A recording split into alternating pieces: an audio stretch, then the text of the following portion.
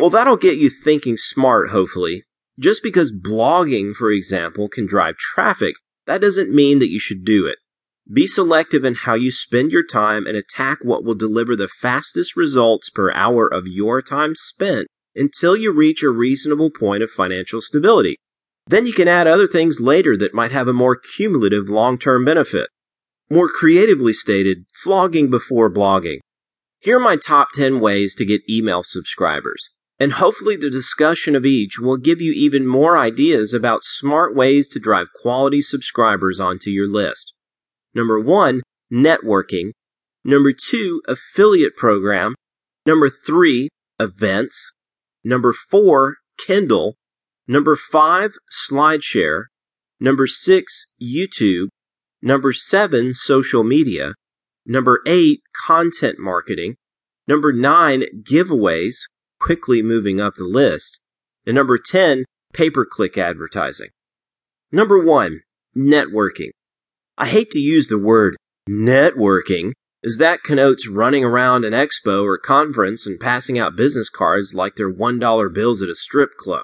That's a good metaphor, really, as you are whoring yourself and treating others kind of sluttily as well. I don't and probably never will have business cards. Someone asked me for one once and I said, "What do I look like, a real estate agent?" He didn't like that and actually threatened to take me outside. I had my bodyguards beat him to a pulp with garden weasels. We take those with us everywhere we go. Some medieval shit. By networking, I of course mean making friends and cultivating mutually beneficial relationships with people in your niche. After all, they're the ones who have put years into building up a decent-sized fan base of people in communication with your ideal readers, clients, and/or customers. There's no better way to expedite your success than to build some trust, rapport, and ultimately friendship with some of these people. To do that, reach out and say hi, ask good questions, be cool, and be generous without asking for anything in return. Your goal is to just be liked and to get those people knowing who you are.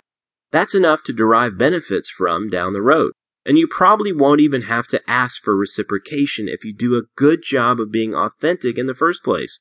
It'll just happen. And don't ever fail to appreciate quality traffic over quantity traffic.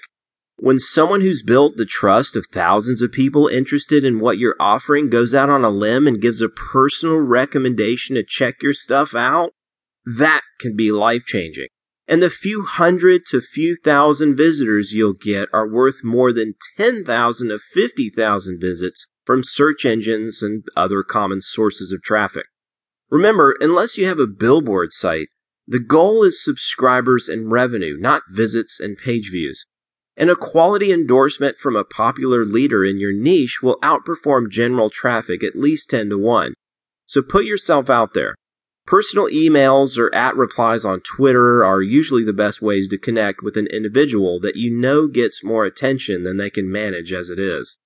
Number 2, affiliate program. Along the same lines as going out there and making some pals, the creation of an affiliate program, particularly an attractive affiliate program that brings in well over $1 per click for a typical affiliate, can put you in business real quick. An affiliate program, and one that is at least somewhat competitive in terms of what your affiliates will earn, is a great thing to have on hand when you do your networking. It's a no-brainer way for people that you're making friends with to help you out, and the best part is that your new pals will benefit from it too. It's a win-win for everyone. So you best be figuring out something that you can sell. Not everyone can, but it's great leverage for those who have something of value to offer. And if you have little value to offer, you can be sure that it will be tougher to succeed, as it should be.